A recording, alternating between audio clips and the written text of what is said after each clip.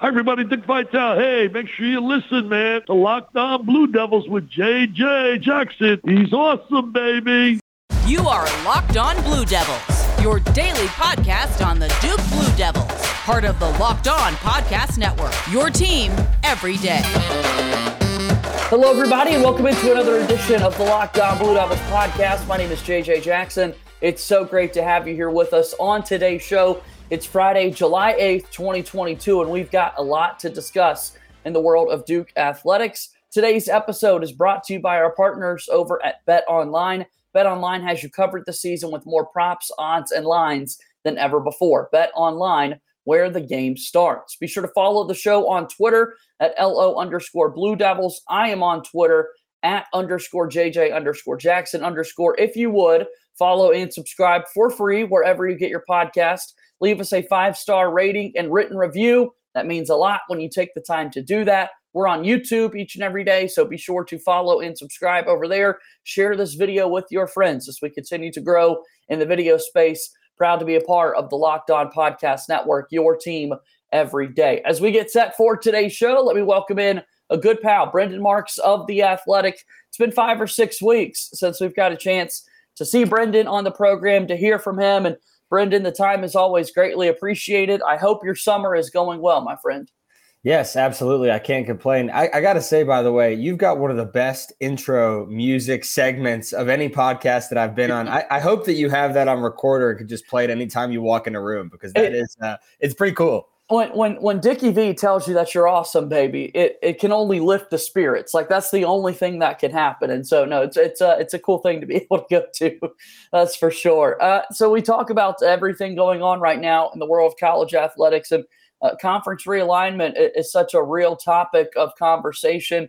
It was this time last year that with my radio show, with my career, I was at SEC football media days when the news broke that Oklahoma and Texas was going to be joining the SEC, and literally feet away from the commissioner, Greg Sankey, of the Southeastern Conference, as this news is starting to break. And you wind forward 365 days, and within the past week, we've seen the USC and UCLA news. I mean, a lot of things are taking place. Tell me where you're at on all this change in college athletics.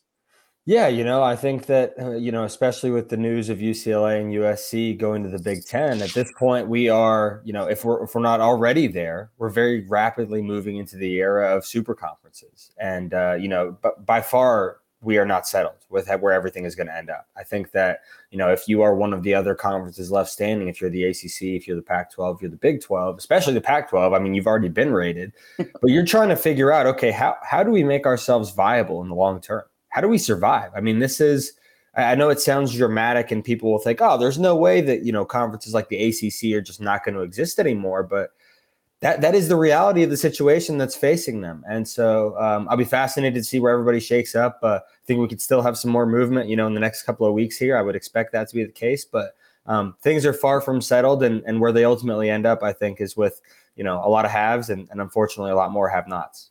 I know this is major reporting that's taking place, and you got to look at TV deals that move the needle, and football is such a large revenue-generating sport. But at a school like Duke, at a school like North Carolina that you covered, there's so much love and support for the basketball programs. A lot of finances go into that. When you look at a school like Duke, why are they so interesting in all of this?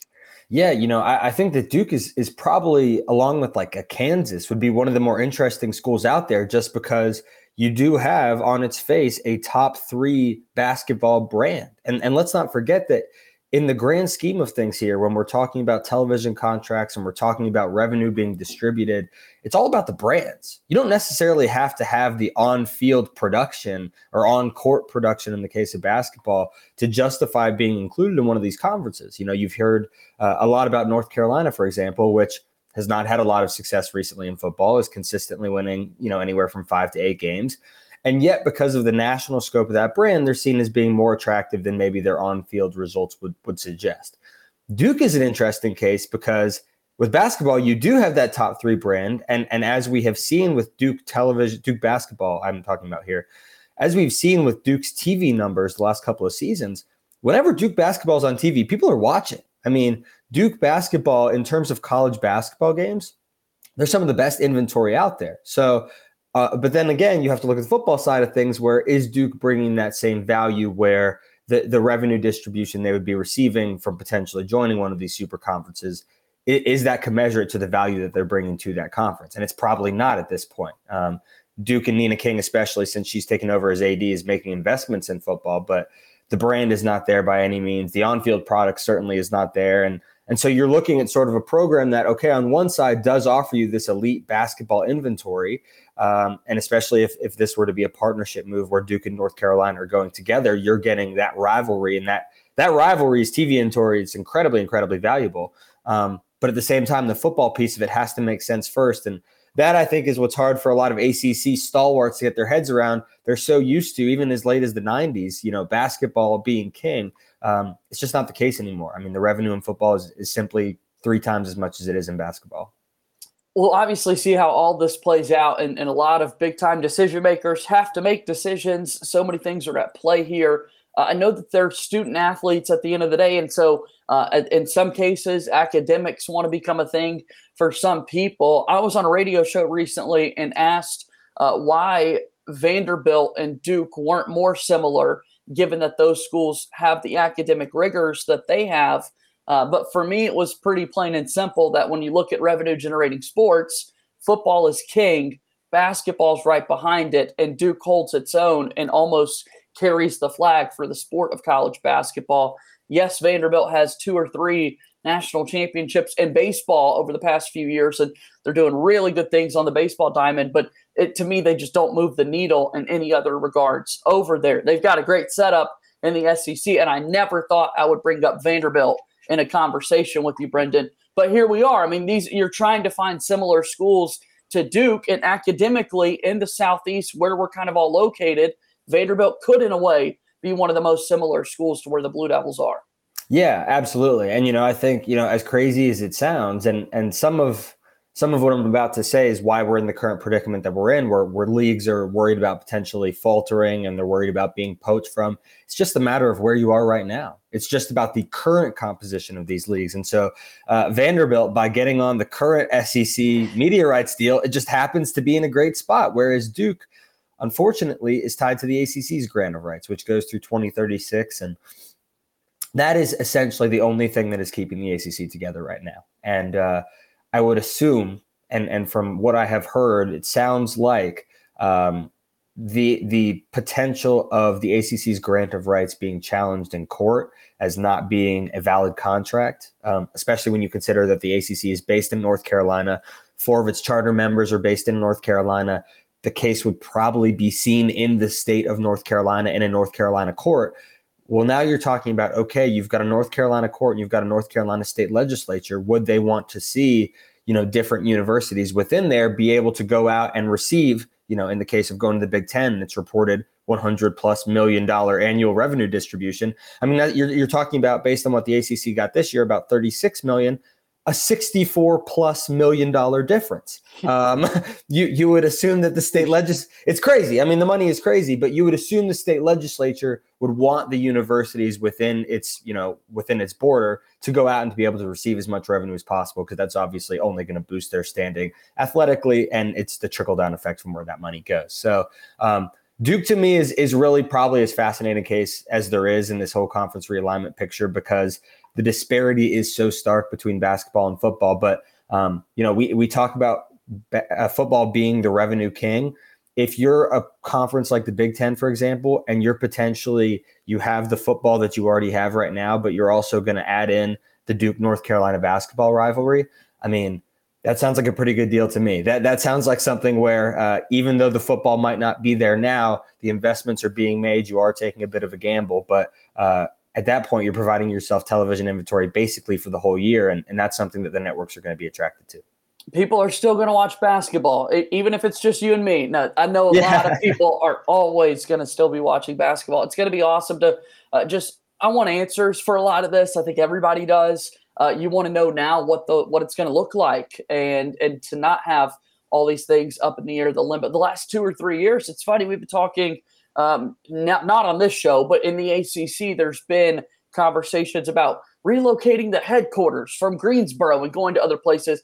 And like you're saying, this is really real, that you need to make sure you have a conference first before you start to worry about some of those other things in place. And I don't think we saw ourselves getting to this point. Unfortunately not. And I think, you look at the grant of rights in itself being extended in 2016 in conjunction with the start of the ACC network and that being rolled out. That is really the burden that has come back to bear. The fact that has been extended in such a long time out.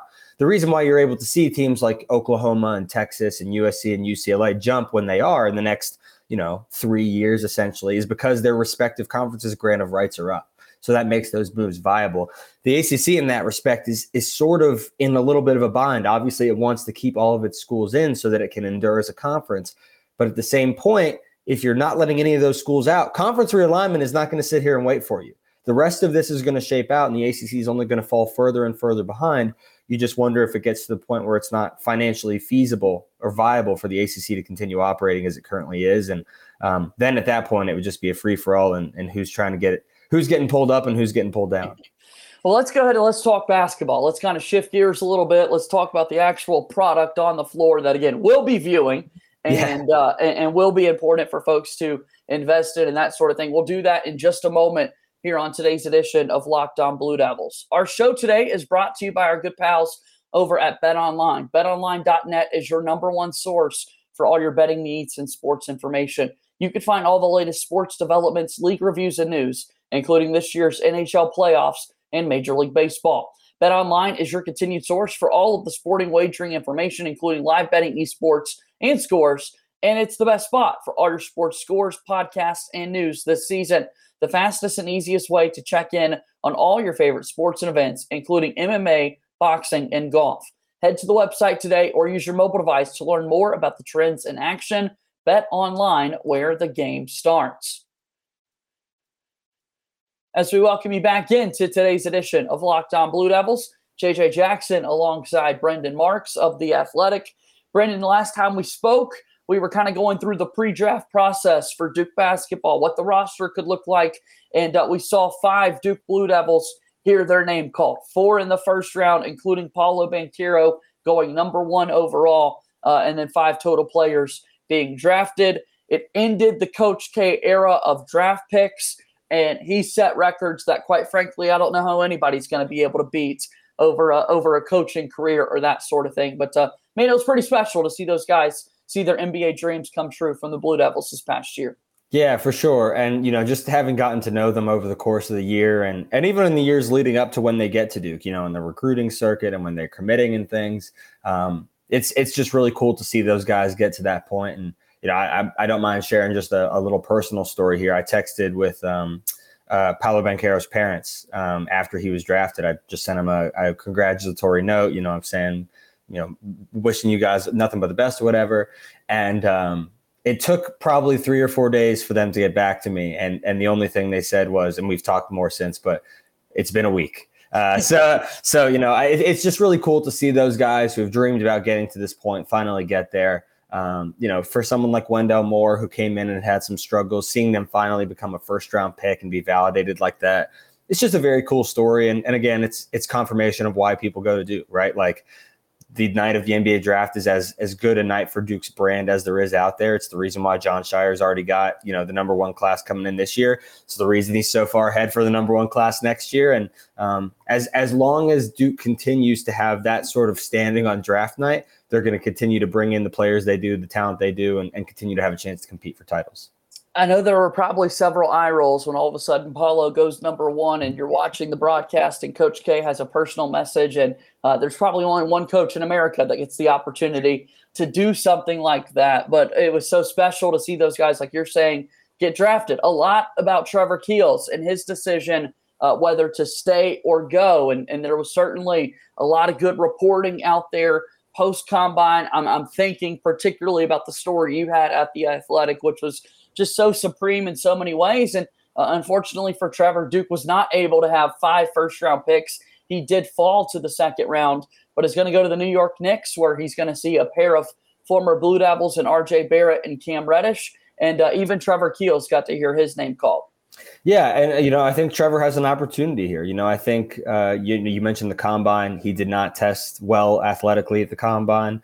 Was not in terms of measurables at the front of the leaderboard in any respect. People wanted to see him lose a weight, wanted to see him in better shape, wanted to see him run and test a little bit better.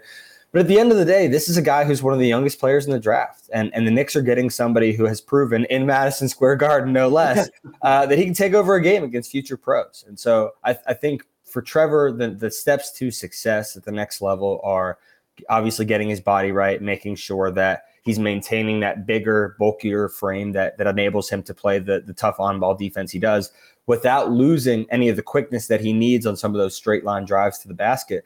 I think also, obviously the 3-point shot, mechanically it looks good. There might be a little bit of over rotation there, but I think, if he can iron that out and if he really commits to being, sort of a 3-and-D guy, there's a role for him here. And I know that folks in New York are excited about him. I know they were excited to get him where they did. And again, for somebody who's as young as he is, there's still a lot of upside. There's still a lot of projecting to do in terms of growth. So obviously, I know Duke would have loved to have had him go in the first round. He would have loved it too. But the opportunity is certainly there for him to grab. And, and everybody in this era of basketball, especially at the NBA level, they need shot makers. They need defenders. He can do both those things when he's at his best.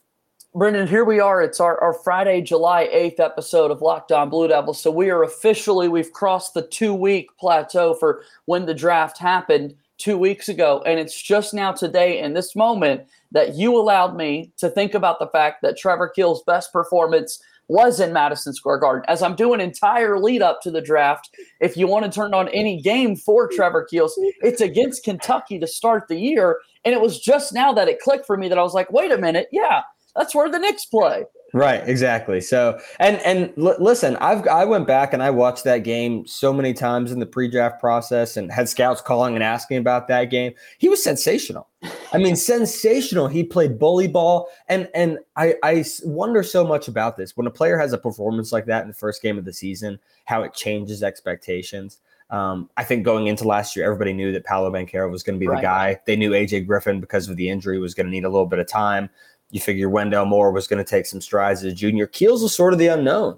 And the staff, raved about him over the summer, but you don't really get to see it until that first game. So him performing the way he did created these sky-high expectations the rest of the season that I don't know that he met consistently, certainly did in flashes, but I'm always curious about if guys maybe don't have that incredible performance week one, if we give him a little more leeway or grace the rest of the season. But no, it's not a bad thing that the guy had his best performance of his college career where he's going to be now playing professionally.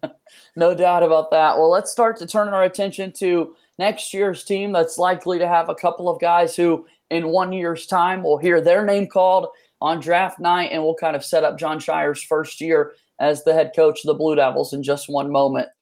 Want to tell you about our friends over at LinkedIn. As the sun comes out and small businesses are back in business, LinkedIn Jobs make it easier to grow your team. LinkedIn Jobs helps you find the people you want to interview faster and for free. You can create a free job post in minutes on LinkedIn Jobs to reach your network and beyond to the world's largest professional network of over 810 million people. Everybody has a LinkedIn profile.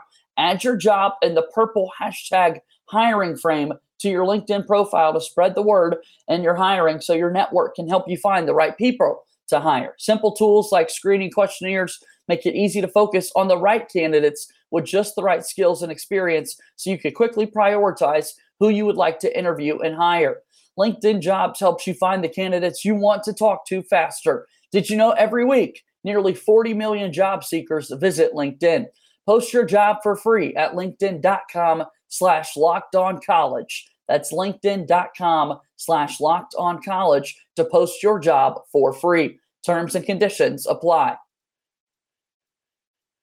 Final segment here today on our edition of Locked On Blue Devils. My name is JJ Jackson alongside Brendan Marks of The Athletic. Brendan, you recently had a very well-deserved week of vacation and some time off and able to kind of reset, refocus, re-energize for the upcoming year and what that could entail and unfold. We know football season is right around the corner. You've got a ton of focus on the college hoops world as well. Tell me a little bit about The Athletic and kind of what's going on in your world.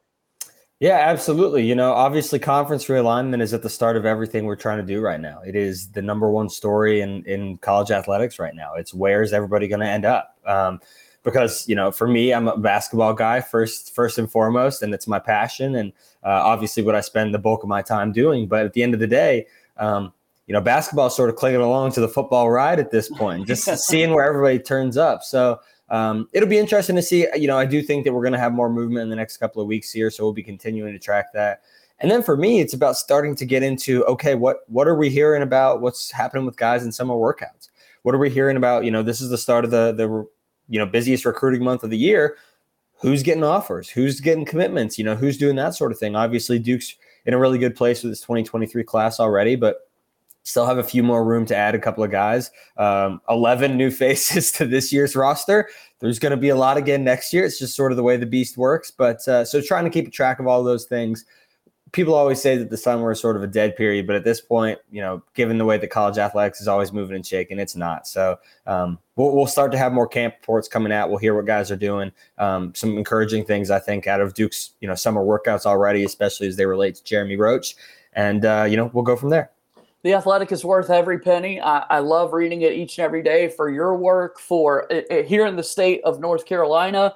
Let's give some love to Joe Person, and the Panthers have a new quarterback coming in, and Baker Mayfield. And just you can get all of that with just one subscription to know everything that there is to know about your favorite teams. And so I definitely want to talk about the summer right now for Duke Men's Hoops because the roster is now in place. You mentioned recruiting for 2023. The biggest shift in what the roster could look like this upcoming season was that Tyrese Proctor has reclassified and he's going to come into school a year earlier, which means, yes, you do have an opportunity to bring in another player to what was already the number one recruiting class in 2023. But tell me about Tyrese Proctor, Brendan, and why this is so significant. Yeah, so, as I understand it, this is a move that was in the works even before Trevor Keels made his final NBA draft decision. I think Jon Scheyer looked at the rest of the state of his roster and said, okay, we need more backcourt depth. It's great that I'm getting Jeremy Roach back. Jalen Blakes was a really good developmental guy for us last year. He'll probably challenge for some backup minutes this year. But regardless of what Trevor Keels was going to do, there was a little bit of uncertainty at that other guard spot. And so in comes Tyrese Proctor. He's a guy who is already a little bit older for his class. If in theory, this is projecting ahead, but if he has a sensational freshman year, should be eligible for the draft next year. So this is a guy who's coming in. He can really play both backcourt spots. He's a true combo. He's someone who is known for his 3-point shooting. Obviously he's coming out of the NBA Global Academy in Australia. They have a penchant and a pedigree for producing guys who are ready to contribute. So I think that this is a situation where you're talking about a guy who may not be an every single game starter for the Blue Devils, but he is at worst going to be a sixth man. I think that he and transfer Jacob Grandison, who I'm sure we'll talk about in a second, I think those two guys are sort of in that competition for the last starting spot, being the sixth man. I'd expect them both to see, 20, 25 minutes a game. They're both going to be huge pieces of what Duke does. But for Proctor especially, it's the defense, it's the basketball IQ, it's the 3-point shooting, and it's the versatility. It's somebody else in addition to Jalen Blakes and Jeremy Roach who's comfortable with the ball in his hands, initiating offense. As we saw last year with Duke, not really a true point guard. That'll be a little bit different this year just because of Jeremy Roach. His usage is going to be much higher. But you also have to factor in what does Jon Scheyer want to do offensively? How does he want to attack things? Is he going to do, is he going to run most of the same sets that Coach K did? Is he going to incorporate some new tendencies, some new play styles? And I think that when you're talking about a guy like Proctor, it just gives him the versatility to do a lot of different things. And also, if you can send one more guy to the draft next year, then, hey, that looks a little bit better for your first season. Yes, it does. And to think about what Tyrese Proctor does on the floor, to think about as you said, the great playing experience that he's had already in his career, getting to come from Australia and now factor in is great. You mentioned it. You set yourself up. Jacob Grandison is sort of the last moving piece here. Started at Holy Cross, played 2 seasons at Illinois, an elite 3-point shooter in every percentage that you want to look at from this past season. Tell me about this move for Duke. Yeah, this is, again, Jon Scheyer checking boxes. The two things that this Duke roster really didn't have, at least that you weren't sure about, were experience, which shouldn't be shocking because there was basically 2 players coming back, especially after Joey Baker's late entrance to the transfer portal. You were really looking at a young team without any experience. So Grandison fills that void. He turned 24. He's a grown man. Yeah. He turned 24 in April, I believe. So he's a guy who's played a lot of college basketball games. I think 124 in his career. And like you said, obviously the 3-point shooting is huge. Per Synergy, he was in the, I think top 15% nationally in terms of being a 3-point spot up shooter, especially from the corners. He's a plus 50% 3-point shooter in those areas. It's not hard to imagine him camping out in the corners and, Jeremy Roach driving and dishing to him. I don't think that he is coming in to be a star. I think that he knows that. I think he's coming in to be a role player. He's coming in to space the floor around Roach and the number of front court guys that Jon Scheyer brought in. To me, sort of a perfect role player. Gives you experience, sets the tone, gives you a lot of versatility defensively. He's 6'6", 210, so it's not unfair to expect that he can switch 1 through 4. Just sort of is the ideal role player for what otherwise was going to be a really young team. So he's a guy that I know a lot of Illinois fans have reached out to me about and said, you're going to love this guy. So I think Duke fans got a pretty good get late in the portal season here. It was pretty real for me because you said it was late in the portal season when Jacob Grandison makes the decision to come over. There was a lot of A.J. Green conversation from Northern Iowa and where his next step could be. Malachi Smith, another top transfer that ultimately goes to Gonzaga. It was real when Grandison commits at the same time that the NBA Finals are taking place, and we're seeing a Duke star in Jason Tatum at 24 years old doing what he's doing on basketball's biggest stage. And Brendan, I'm sitting there like, wait a minute, Jacob Grandison is from the same high school class. Like, they're the same age, and it's two just completely different walks in their basketball life right now. It's crazy. But and that's the thing, I think we have seen, especially the last couple of years in college basketball, like what Duke did last year in having the freshmen that it did play such a big role in Banchero and AJ Griffin, Trevor Keels. Like that's the exception to the rule. That's not the norm. We have seen more experienced teams winning. We saw Gonzaga and Baylor last year, championship game. You see North Carolina and Kansas. For Duke to get where it got with its relative lack of experience is pretty remarkable. So bringing in a guy like Grandison, again, it just sort of sets the tone for you. It's somebody who can teach you how to work. He's somebody who you're looking about a Dariq Whitehead, a Proctor. He's going to be able to show those guys, okay, here's how it works at this level. He's had success at a high major conference. I sort of look at him as being a little bit more impactful version of what Duke has in the front court with Ryan Young. A guy who has been there, who's going to fill that Theo John role, who's going to give you, 8 to 10 backup minutes a game, and who's really going to challenge you and get you better in practice. That's what Grandison's going to do. I just think he's going to offer a little bit more in the court just because of his 3-point value. Brendan, always a joy to catch up with you and to talk all things Duke basketball and what's going on in the offseason. And again, continuing to read your work. We know that so much is shifting now in college athletics, and what a fun time it is. As we said, the start of the Mike Elko era this fall, and then Jon Scheyer quickly after that. Thank you once again for always being a friend to me and being on the show many times, and it's not going to be your last visit. So thanks again for the time today. Absolutely. You don't have to thank me. I enjoy coming on, and I'm sure we're going to talk very, very soon. There's a lot to talk about. Be well, Brendan. Thanks for the time here today. You as well. Take care. Get some vacation, please. Yes, I need that for sure. That's my pal Brendan Marks joining us on today's edition of Locked On Blue Devils. Thanks for watching. We'll be back on Monday with a brand new show for you. As always, go Duke. We'll talk to you on Monday. I'll see you then. Thank you and good day.